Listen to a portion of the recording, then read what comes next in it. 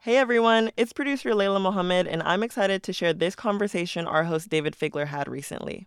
So, everyone knows we're in a water crisis, and as it turns out, Las Vegas is actually pretty good at conserving water. We're becoming a model city for others around the world. One of the changes that's been drawing praise is AB 356, a bill passed last year that cuts back on non-functional turf. That will save us billions of gallons of water a year. Today on CityCast Las Vegas, David chats with J.C. Davis, Enterprise Conservation Manager at the Southern Nevada Water Authority, to talk about what non-functional turf means and why your local business and your HOA should get on the turf conversion train ASAP. It's Wednesday, July 13th, 2022. I'm Layla Mohammed, and this is CityCast Las Vegas.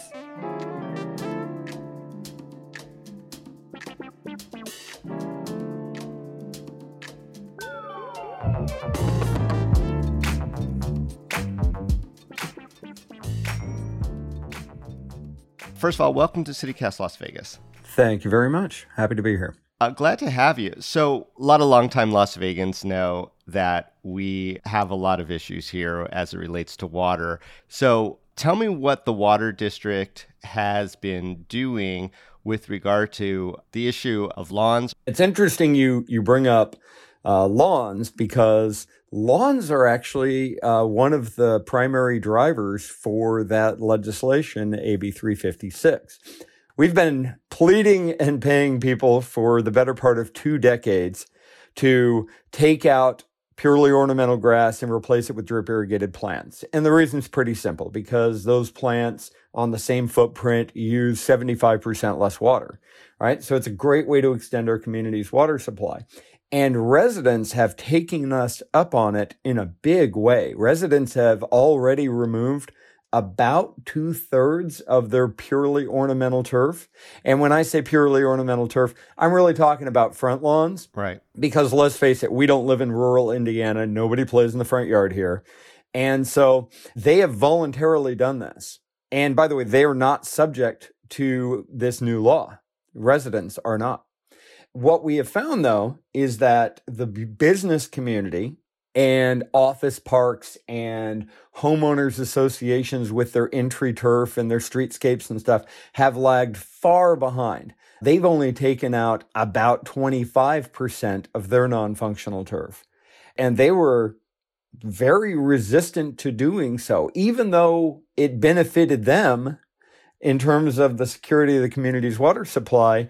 They just weren't having it. Right. And so with conditions deteriorating on the Colorado River as they are, we said, well, we need to really do something about that. So now on this bill that we're going to be talking about on the podcast today, Assembly Bill 356 from the last session, is this just a first step, or was this the most important thing that we needed to do right now? This was the most important thing that we needed to do right now. We're certainly exploring other avenues that don't involve landscapes right now, and I can talk about those in a bit. But again, like I said, residents have already stepped up in a meaningful way, right? They're taking out their front yards and they're replacing it with plants. But the other sectors of the community have lagged far behind in terms of their willingness to embrace conservation. So we needed to move this forward and compel them to do so, because they just weren't inclined to do it. Nobody goes to a gas station because it has a lawn. Nobody picks a dentist because there's a lawn in front of the office complex. That's not how those decisions get made. Right. And so if they weren't going to do it voluntarily, we had to compel them to do it. And what's interesting about AB 356 is that, well, first of all, it doesn't actually require them to remove the grass. And because you're an attorney, you'll appreciate this. The law actually says that water agencies after 2026 cannot use the community's municipal water supply from Colorado River right, for irrigating that non-functional grass. So if people want to stock up on Avion for their business park, I suppose they can. But from a functional perspective, we believe a lot of people are just going to convert it over to drip irrigated plants. Yeah, just not practical to grab those bottles of Evian or Perrier and hand water your ornamental grass out front of your business, right? Exactly. And and you kind of ask the question in terms of, is this the big thing?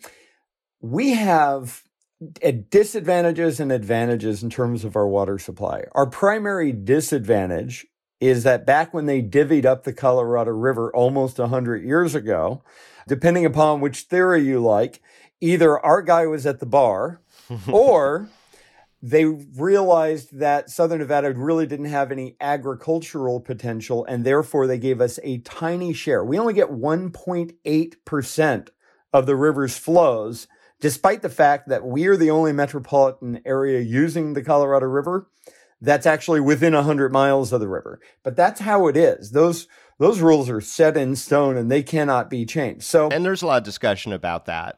Right. Did we get a fair share or not? And whether or not, when those accords were being made, whether anyone could predict the explosive growth of Southern Nevada. Why do you think that some Las Vegans are going to resist and they're going to hold on to this concept of, I think we call it non-functional grass, but is that synonymous with like just ornamental that doesn't have any real purpose other than looking pretty? Yes. I mean, the way we view non-functional grass, and there's a whole set of definitions that an advisory committee developed for that, but does it pass the swing set test? Right? If you wouldn't put a swing set on it, it's probably not functional. Or put another way, the lawnmower test. If the only person who ever walks on that grass is pushing a mower, right, because they work for the landscaping crew, really not a good use of grass. So things like parks and school play areas and athletic fields, those are fine because they actually provide value to people. They provide recreational value. But grass just for driving by because it looks pretty, it's much better to replace those with drip irrigated plants that use a quarter of the water. And that's really the focus. But if I can, really quick, we definitely got the short end of the stick when it came to the Colorado River allocation. Agreed. But our one advantage is that we capture and recover almost 100% of all indoor water. So if you think about Southern Nevada, there's the only even comparable city on the planet is Singapore, is that we are a perpetual motion machine for water, but only for that water that's used indoors and can be captured and recovered. So what are our major uses that can't be recovered? Number one with a bullet is landscaping, with the majority of that being turf. Right. Because it takes 73 gallons of water a square foot to keep turf alive for a year here. And that's almost a 10-foot column of water just to keep that turf alive for a year. Whereas it takes a quarter of that, about 17 gallons, to keep a plant alive. And it's simply because the irrigation style, right? If you've got plants, you're dropping the water literally a drop at a time right at the root base. If you are doing spray irrigation, which you pretty much have to do for grass, you're basically throwing water into the air and hoping for the best. And in one of the most arid, windiest environments in the country, it's not a great bet, as it were. One of the things that we've talked about on this podcast before are heat islands. And we know that when you get rid of green stuff and you replace it with gravel and rock and asphalt and things like that, it also has an impact. So how do we assuage those folks who are saying, we can't do things that make it hotter and removing turf makes it hotter? Well, the first thing I would tell them is that I understand why they believe it, but it's not true. And it's not true because shade is much better at preventing heat buildup than evapotranspiration off of grass. And so one of our requirements for doing a turf conversion to drip irrigated plants is that you have to have at a minimum 50% canopy coverage between trees and plants. And on the point of trees, we're big advocates of trees. Trees are our friends for exactly the reasons that you stated and more. And so we have worked very hard with professional arborists and with the Department of Forestry and others to develop tools for HOAs and professional landscapers and those to try to preserve tree health during these transitions. We don't want the trees to suffer. But you have to understand that if you've got a tree and it grew up in the middle of grass in a business park, right? Irrigation systems for grass are only designed to penetrate about 3 inches into the soil. That's the whole point. Right. Because the roots are so shallow. That is the equivalent of raising your kid on a diet of pixie sticks and Lucky Charms and then wondering why you won't eat real food. So come on. I turned out okay on that exact diet. Well, we'll see. Yeah, I mean, that jury is out too. But anyway, please continue. So there's some things you have to do to protect those plants and trees during and after the transition, because you've actually got to train the roots, which have grown up their whole life reaching for the surface because that's where the water is. Right. And you've got to train them to go down. And it's a process, but it actually can be done. And we're over 200 million square feet of turf converted. So we've kind of got the hang of it in terms of preserving tree health. Yeah, and I appreciate that. So are there any stories that you've gathered, positive stories of the benefits of the removal of turf from some businesses or others in the community? Well, I mean, the biggest thing they see is that their water bills decrease substantially. The second thing they see is that they're not having to resurface their parking lots or their streets nearly as often. So, for instance, HOAs, resurfacing the streets is actually kind of a big expense for them. As it turns out, the two arch enemies of asphalt are sun and water. So wrought iron gates that have rusted out because they're in the path of spray irrigation, stucco that's gotten ruined, buildings that have to be repainted. All of these things that are sort of invisible cost, suddenly when you don't have water causing that damage, business owners, apartment managers, all the HOA association management companies, they were all like, wow, that actually got a lot less expensive. And all we had to do was stop spraying water on places that don't want to have water sprayed on them. And you think people, and especially these businesses, are going to do this turf removal, just bringing it back to the subject of AB 356, now when it's not really required until 2026? Well, yeah, we're actively reaching out to all of those entities that have turf saying, hey, you want to get an early seat on the bus because the law of supply and demand, not the law of AB 356, but the laws of economics dictate that as demand grows and supply remains roughly the same, prices are going to increase, right? So plant materials are going to cost more. Mm-hmm. Landscaping services to do the conversions are going to cost more. So we're actively encouraging people to do it sooner than later.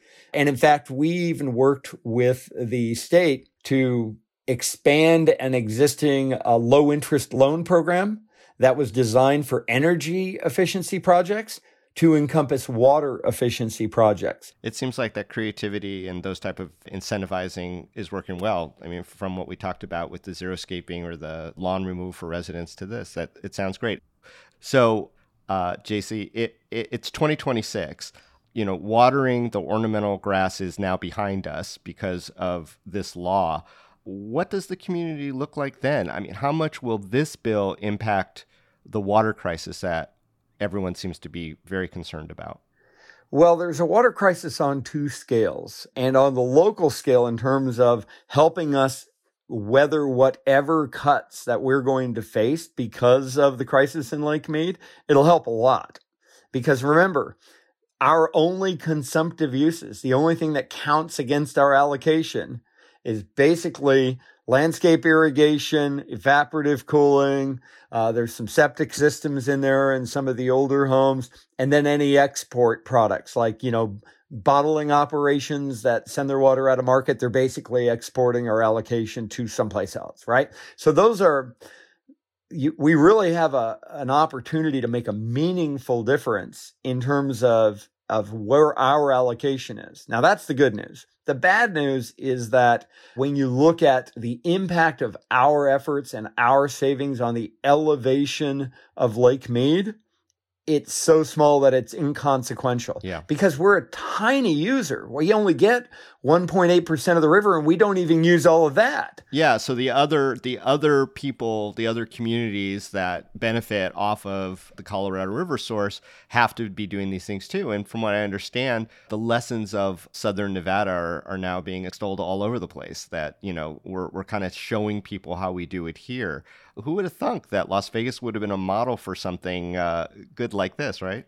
You know, it's interesting because, you know, I've been with the agency about 25 years. And when I came on board, we were sort of the poster child for water waste, right? It was Las Vegas, anything goes, and no real rules applied. And then, you know, in 2003, you know, following the first 2 years of drought, we enacted some of these measures. We have transformed into one of the most water efficient communities in the world. I regularly get calls from my colleagues. I was on the phone yesterday with Phoenix. I was on the phone last week with Sydney, Australia. I mean, people call us and go, "Hey, how'd you do that?" And the reality is, if you can get people to take these small but meaningful measures that don't really impact their quality of life. I mean, even if you look at the aesthetic value of grass, right? Because I was making a homeowners association presentation last night.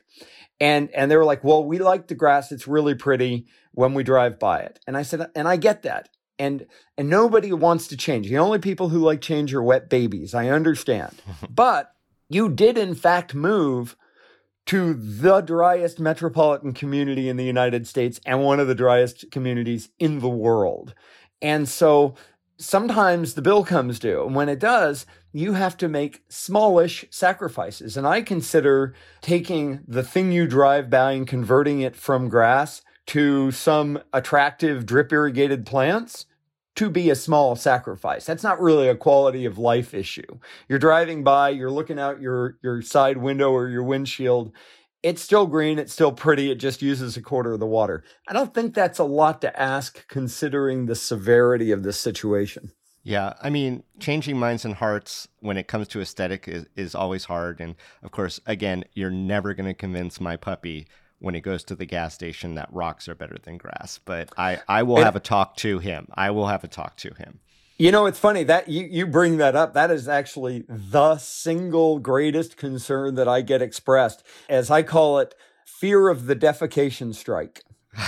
That my dog can only go on grass. Well, Yeah. Let's tell you what. I'm a dog owner. My wife may be the world's biggest dog lover. And as it turns out, if there is no grass present, when nature calls, that dog's going to answer, whether it is on rock, on the street, wherever it is. That's where that's going to happen. And so it's actually a pretty easy adjustment for our canine friends to make. Fantastic. Anything else, JC, you want the community to know about AB 356? I guess the last thing I would say on that subject is that a few people have said, well, this is really harsh. This is pretty severe that you're making us do this. And at first I thought, well, you know, it's necessary, but maybe it's rough. But then California came out in May and said, oh, by the way, that non-functional turf, the way that the Water Authority describes it in Nevada, California is in a water emergency. LA County, you can stop watering your non-functional turf right now. No incentive, no grace period, no nothing. Just do it now. And so relative to how they handled that situation, I think we're being relatively gentle. Yeah, Las Vegas hospitality wins again. JC Davis, Enterprise Conservation Manager for the Turf Removal Project at the Southern Nevada Water Authority. Absolute pleasure talking all things watering and lawns with you today. And, you know, as the Water Authority does some other measures and we want to get the word out, we'll look forward to having you back on CityCast Las Vegas. Happy to do it. Thanks. That was a great conversation. To learn more about converting your neighborhood's non-functional turf, head over to snwa.com. All right, a few things you should know today. First, here are 3 important numbers to remember. 988. Starting Saturday, that will be Nevada's 3-digit mental health hotline. Whether it's you or a friend or a family member in crisis, you'll no longer have to spend crucial time figuring out who to call. And on the public health front, turns out there are some things we're not so good at. Vegas ranks 95 out of 100 cities in the American College of Sports Medicine's annual fitness rankings. Henderson does a little better at 93, but the least fit city in Nevada, North Las Vegas at 99.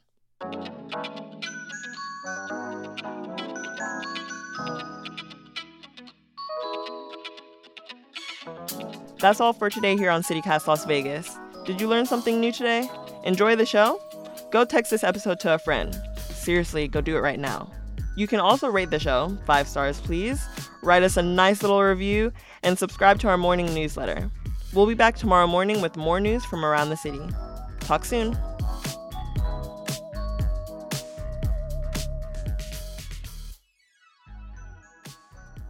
Can we move on? Okay.